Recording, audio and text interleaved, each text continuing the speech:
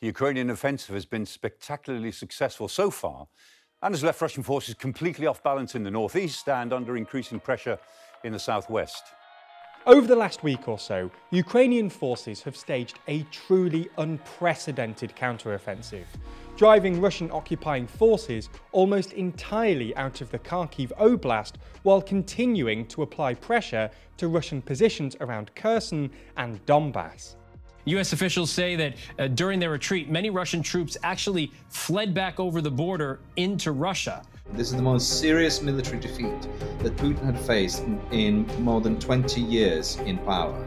Okay, I think you get the point. Ukraine has been kicking a lot of ass lately. As of this recording, Ukrainians have liberated more than 6,000 kilometers of their land in a matter of days that the Russian troops occupied since they invaded back in February. The Ukrainians launched their counteroffensive in the Kharkiv region nearly 2 weeks ago, catching Russian occupiers by surprise. Town after town is liberated every day or so, and people constantly check their social media accounts to see how far Ukrainian troops made it from 1 hour to the next. At this pace, some military observers believe that Ukraine can push Russian invaders behind pre-February occupation borders in a matter of months.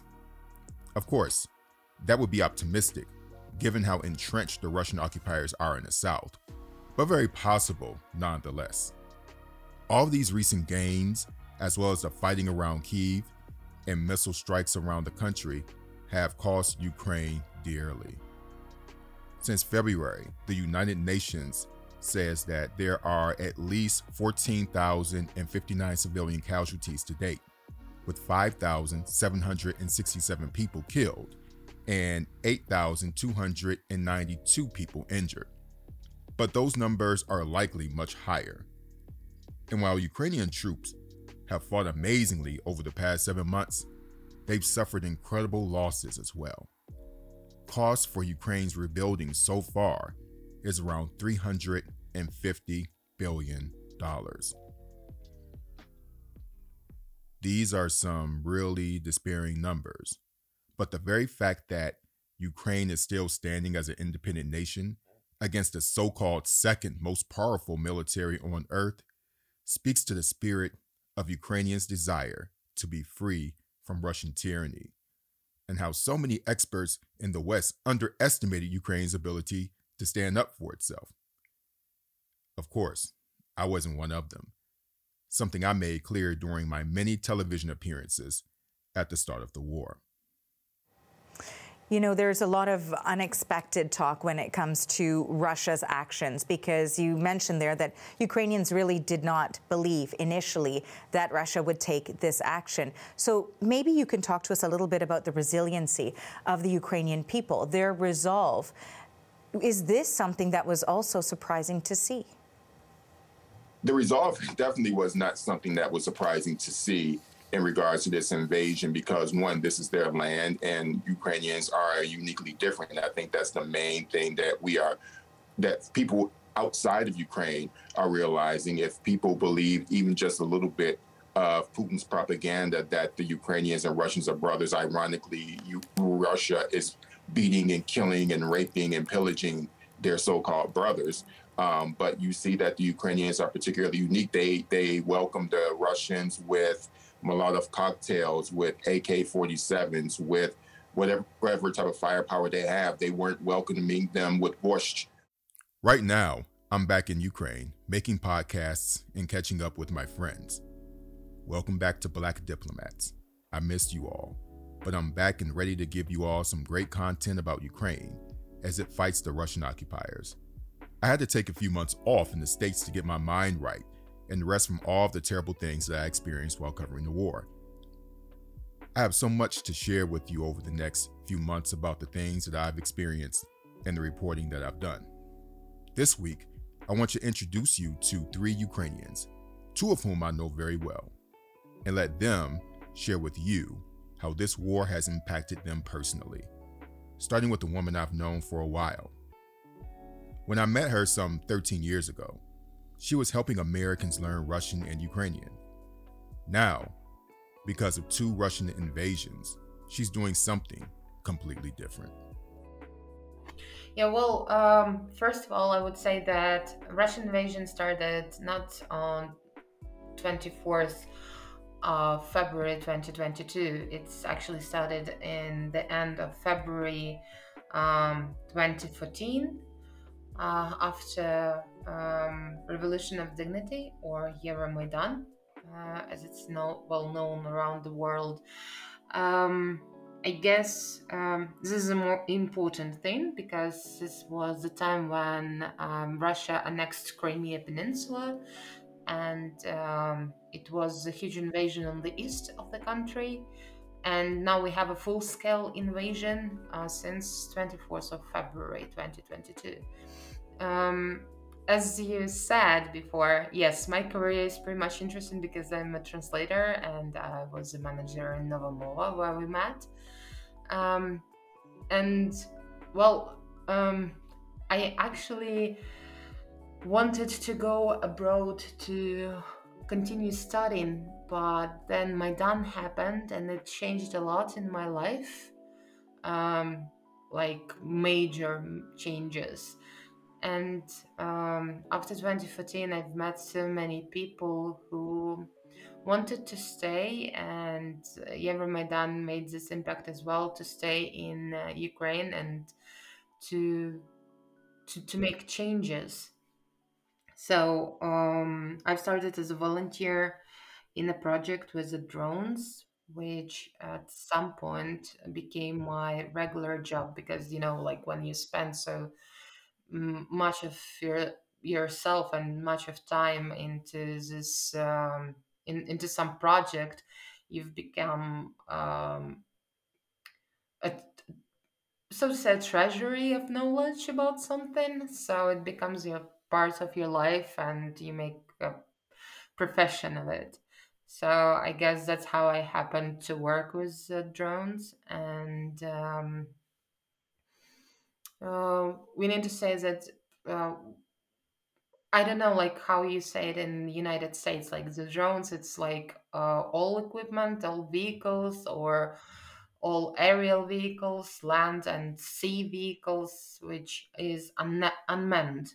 So our company is working with aerial, like UAVs and quadcopters and unmanned ground vehicles.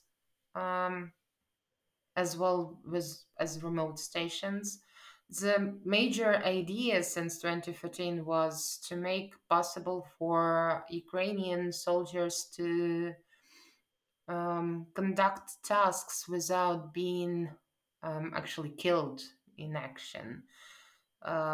Because when you have remotely operating something, it gives you an opportunity to save your life bigger than other than you just like running in the field, putting yourself in a danger.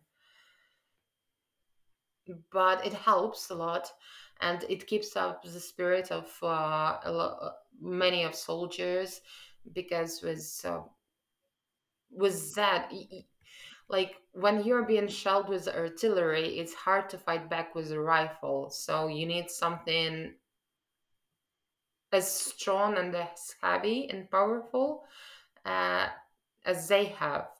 So whether it's made like in some small shop, but it's effective. Until 2014, there was no army, so to say, in Ukraine. So basically, everything what our um, plants were doing, factories, uh, about like military vehicles of any kind, it was all for export, and not so much for Ukrainian army itself. When I think about Katerina, she reminds me of a lot of Ukrainian artists and people who are intellectuals, right? She's a very mild mannered person. At the same time, she's literally the face or the communications face of a company that is designing vehicles that essentially lead to people's deaths, right? You don't associate that with Katerina, right? You don't associate that with a lot of Ukrainians who are doing this, because a lot of these people are musicians, they are painters, they do a whole bunch of things that are not associated with war. I do not associate Katerina's personality with war. I think that if Ukraine was not fighting Russians, she would be a tour guide. She would be a cultural ambassador. She would be doing something artsy, something that really amplifies her English language skills. I think that she would be engaging foreigners about how dope her country is. It was terrible. I mean, I've never seen my mom so scared, and like she was all the time on the phone. And our first night we spent in the metro, in the subway, and so many people, like, just with small suitcases with pets, like people took their pets inside the subway and staying there all night, even though it's like was really. You need to know that in February in Ukraine it's really cold. Like it's very high moisture in the air, and it's freezing. And I remember that it was like the not the worst, one of the worst nights in my life. And while we were staying there, we at least 3 times we heard like huge explosions just above our heads. I remember that we in the morning after curfew ended, we get out from the metro, and just like that, like it was just 5 minutes maybe, there was air alarm, and again explosions. You cannot really fully anticipate the understanding of full invasion until it started. So whether I had this emergency backpack or I didn't, it still was a surprise, and not in a good way surprise, because nothing can prepare you for a war, unless you're in the military services, which is like, it's your profession, so it's what you do. But for civilians, it was terrible. What was more interesting is that my friends from like this socially active circle, who are politically engaged and socially engaged, they were much more prepared than my regular friends who are just living their lives, working and having kids, families. They were more lost, and people like this, there are so many of them. Like my neighbors, I remember I saw them in front of the lift in the building, and I was telling them that they need to get their things and just leave, and it's better to leave somewhere like to the west or a little bit southern from Kiev. And some of them went to their parents' houses which are in Irpin or Bucha. And it's also like, it's just like a cherry on the top of a cake, because you have to worry about people around you and trying to save your face and not to panic in front of your family with whom I was staying, but at the same time trying to organize a vacation of people from that places, and it was like nothing in my life prepared me for this. I don't know, I became more punctual. um I've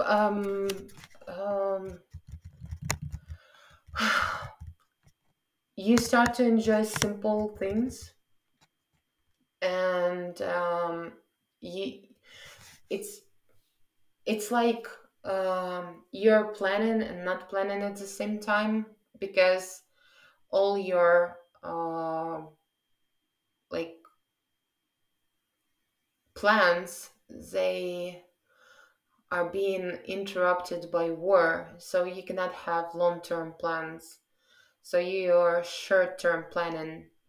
And um, I had so many plans, like do repairment work of my place, and to help my mom, and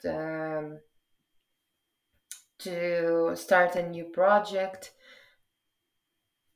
And then war happened, and you just get your priorities in a little bit different place. Like your material things, they, like, you said goodbye to them, and you teaching yourself not to miss them. Like, that this house where you are, it's not for forever. Your books, they probably will burn, and you have to accept that. And what matters is people around, like your mom, your grandparents, and to make sure that they can survive all of it. So yeah, it was a huge shift from materialistic and um, a regular life to, I don't know, I cannot say spiritual or anything. There is a saying that there are no disbelievers in the war. You just like believe in a high power, and that the karma is a bitch, and it will come to those who are bad. I first met Dmytro Potemkin around 2017 when I was in Ukraine working on a story about how Russian disinformation was targeting the US, and I was told that he was one of the best possible people to talk to on the subject. He wears many hats. His work started off in civil society as an activist fighting against the Viktor Yanukovych regime and participating in various capacities in the Orange Revolution of 2004 and the Euromaidan of 2013, which were revolutions that led to changes of power here in Ukraine. His current work has him fighting disinformation of all kinds, especially about Ukrainians. Let me first of all say that this kind of disinformation, it actually kills. It's not just wrong. It's not just a bad thing. These type of myths that Ukrainians are Nazis, they make such people as I met in Donetsk come here and kill us. With the Western audiences, this is not that harsh, of course. But the mechanism is the same, and the model is the same, to actually deprive Ukrainians of the Western support. And that's why lots of Russian efforts and lots of Kremlin's efforts are spent to actually disseminate this type of propaganda. And in many cases it works, unfortunately. When the war started, Dmytro, who believes in nonviolence, realized that such an approach would not work with Russian occupiers, so he went to pick up a gun to fight, but says COVID prevented him from doing so. Several of my friends died in the fight, not in the Kiev city, but on the front lines, and Some of them were my contacts and friends from the activism years. Some of them joined the army from the nonviolent resistance, because that was the moment that it was the need to switch to the armed resistance, because unfortunately nonviolent resistance not always helps. Nonviolence had never been kind of belief, kind of religious belief for me. It had been just a way to act, and not the way, but a way to act, and just a generally, historically more efficient and nice way to act. But I never perceived it as the only way, and I never perceived it as a universal way to act. So I always realized that actually there are cases when armed resistance is needed. So and we just got such a case. That's it. This war was not in use for me, and I had experience in a Russian concentration camp back in 2014. So basically, I was kind of ready to face the war and even death. And actually, for me, that was kind of way out of the concentration camp, because when I realized that I was ready to face the risk of death, I started resisting, and I announced a hunger strike. I stopped working for them because they forced us to load explosives, and I didn't want to kill and to help kill Ukrainian soldiers. In my conversation with Dmytro, we discussed arguably one of the most misunderstood and misconstrued groups of people in Ukraine, members of the Azov Regiment, which is a special operations detachment of the National Guard of Ukraine's infantry and under control of the Ministry of Internal Affairs. You may have heard about them several months ago as they fought bravely to defend the Azovstal steel plant, the last standing line of defense in Mariupol before it completely fell to the Russian occupiers. Its surviving members surrendered after many of their comrades died defending Mariupol. The Azov Regiment today, which numbers upwards of 2,500 soldiers pre-war, are heroes and liberators of their nation. But back in 2014, when they were known as the Azov Battalion, many of their members were in fact Nazi sympathizers and racists. One of its founding members, Andrei Beletsky, has a well-documented history of espousing far-right and white nationalist views. As far as far-right expert Anton Shinhovtsov explains, the original Azov Battalion was made up of football hooligans and far-right volunteers whose backgrounds were not properly checked. And although Azov was linked to far-right political forces at the beginning, they began politicizing in 2015, and most of its extreme members moved out of the regiment over the years. Now they are a diverse special operations detachment today. Of course, this is a very short and neat version of the bigger, more complex history of the Azov Regiment. I'll do some episodes devoted directly to Azov in the future, and hopefully I'll bring some of their members on to the show. But Dmytro, who is one of the leading disinformation experts in Ukraine, wants to make one thing clear about Azov. Terrell, I don't think it's very complicated. Look, the thing is that Azov used to be a group containing Ukrainian radical right-wing people. That's true.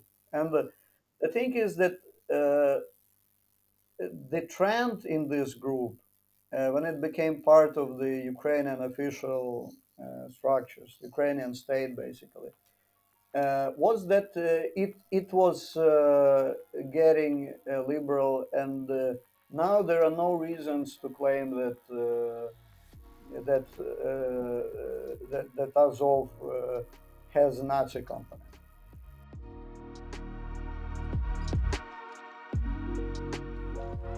I continue my life in Kiev. I have a daughter. She's 5 years old. She's incredibly cute, and that's the biggest pain right now because of the war and kids. I care about her a lot. Eva Korolets is the executive director of Razom Ukraine, which is the local version of the U.S.-based Razom for Ukraine. Based in New York, it is a 501c3 that started in 2013 that supports short and long-term projects that help Ukraine defend itself against Russian aggression and assist Ukrainian civil society, among many other things. Since the Russian invasion in February, the organization has raised tens of millions of dollars that have gone to supporting Ukrainians working to rebuild the nation. I was in charity for quite a long time. I worked with scoliosis diseases, with spinal muscular atrophy, supporting kids and families in hard situations. But then the war started. We create a lot of different projects which support not just families or work with medical diseases, but they work with people on the front line, with hospitals, with doctors, with people in need, which need food, clothes, and so on. Eva started off with Razom as a volunteer in 2017. From there, she became a project manager. A year ago, she says the Razom board selected her as the executive director here in Ukraine, but her work really kicked into full gear when the war started. Originally from Odessa, she and her young daughter were forced to flee like millions of other internally displaced people to safer locations in Ukraine. But her passion to help people never stopped. She has a long professional history of supporting young people, and Razom is just her most recent effort to do just that. I have a lot of friends which went right now to protect our country in military. They are painters, singers. They worked in IT, musicians, marketing, medicine, from different... they lived before the war in another world. That's not about their choice, that's about they have to protect us. That's why they are there right now. They are not professional military. They are just, they need to do this right now. And sometimes they send me photos from the front line. Photos from Bucha and Irpin. If I'm just begging you, that's horrible photos. And usually you wouldn't see them in the internet. Because of people don't want to see those things. People don't want to listen horrible stories. Even films, they want to see films with happy end, but not with bad end. But these photos, they are about bad end. When Eva brought me to Razom's facility in Western Ukraine, she made it clear that I should not take photos. We don't want to give off their location, she said. They don't want to be targets of Russian missiles. As we walked around the factory, I was greeted by volunteers who spend countless hours mobilizing aid to the front lines of the war and supporting internally displaced people in the country. Razom's team has a lot of initiatives going on now, including this one. We have another program, for example, Toy Drive, that we support kids which lost their parents at the war from 2014. Their parents gave the biggest price they could for our life, for our independence. And we just want to say thank you and we want to support them. That's not a lot of things. That's we take some stuff for school, some bags, pencils and so on, warm clothes, some sweets and so on. So that's like present for kids to say thank you, for your father, we remember about them, we want just to support, to say thank you. One of the things that Eva and many other people here in Ukraine worry about is the rest of the world forgetting about them. Pain of other people will hurt you less and less and less, and in one moment you just will forget about it. And that's a huge fear here. We do understand that our independence, our country, who we are and there we live, that's totally our responsibility. First of all, we need to take care about this. But we need help. We asking for help because the price for our independence right now is incredibly high. I lost a lot of friends. I'm so sorry. I lost a lot of friends at this war, and I scare that I will lose more. We're begging you. We do understand that you can take the gun and to be with us. We're not asking you about this, but we're asking you, tell to people in your country that you do understand Ukrainian, that that's not okay to do what Russians do, that there are a lot of kids which lost their parents. We have no idea how to survive this winter because we don't know what temperature will be. Would we have light in our flats? Would we have gas in our flats? That's not about how much we would we have at all. Did this war make you think differently about Russians than you did before? I don't have energy to think about them because many friends told me, you need to understand, they don't have information, that's all about politics, their news, TV shows, they are showing them another reality. I don't care. They have Google and they have internet, and who wants to get information, he will open this and he will get information. If they don't want to do this, that's not my problem to explain them and to do something with it. No. If they want, they will do. No, that's not my problem. I just don't want to think about them. I don't want to see them. Let them live in Russia how they want. What would they create? In Russia, they would have this. I want to create here in Ukraine beautiful, independence, European Ukraine. That's what I want. I know you say you're very bad at taking care of yourself. Yeah. But do you try to take care of yourself because you're a human and you need to do that? So do you try? I mean, have you tried, or are you thinking about trying to think about yourself? I know that I need to, and not just need, I have to. Because, first of all, from these depend, can I continue, what am I doing or not? I'm incredibly tired. We work here 24 hours a day.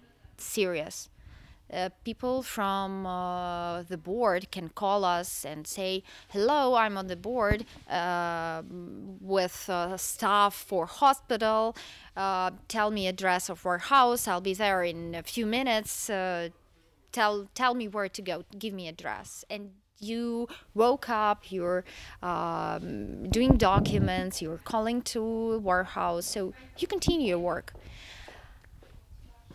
I understand that I need to have a rest, but I can't. If I know that there are asks or messages from people in need and I didn't answer them, I can't fall asleep. I know that I have to, but I can't. It is hard. How many hours of sleep do you think you get every day? Oh, I hope my mom wouldn't listen to this conversation because she would kill me.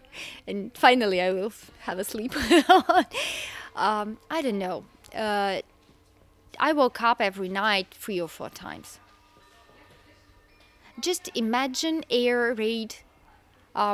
If you want to try what it is to be Ukrainian right now, we have an app in your phone. You can download it about air raid in Ukraine. For example, put Kharkiv on your phone, and every time then you will hear air raid, put $1, I don't know, for Razom or for another charity organization. But you can't even imagine how many times a day we hear this. And that will be just a reminder for you. But imagine that every time then the air raid sounds, one building destroyed and some people died. So just leave, I don't know, a week with this app. Try this. And you will understand just for a while what it is to be Ukrainian right now. And imagine that then it is a raid. You need to take your kids in a safe place. Is it night? Is it day? Is it summer, winter? No matter. You need to do this. For all of the success Ukraine's military is experiencing repelling Russian occupiers from their territory, it comes at a heavy toll, not only for the soldiers, but for folks like Hatia, Dmytro, and Eva. Thank you for tuning in to Black Diplomats podcast this week. So check my social media handle at Terrell J. Star on Twitter. And also look out for next week's episode. We're also revamping the Black Diplomats website, so look out for a whole new design next month. Also next month, I'm also opening up new social media platforms for Black Diplomats listeners to engage each other. That's another thing to look out for. And one last thing, let us know on my Twitter handle, again at Terrell J. Star, what you think about this new format. That's it for now, and talk to you next week.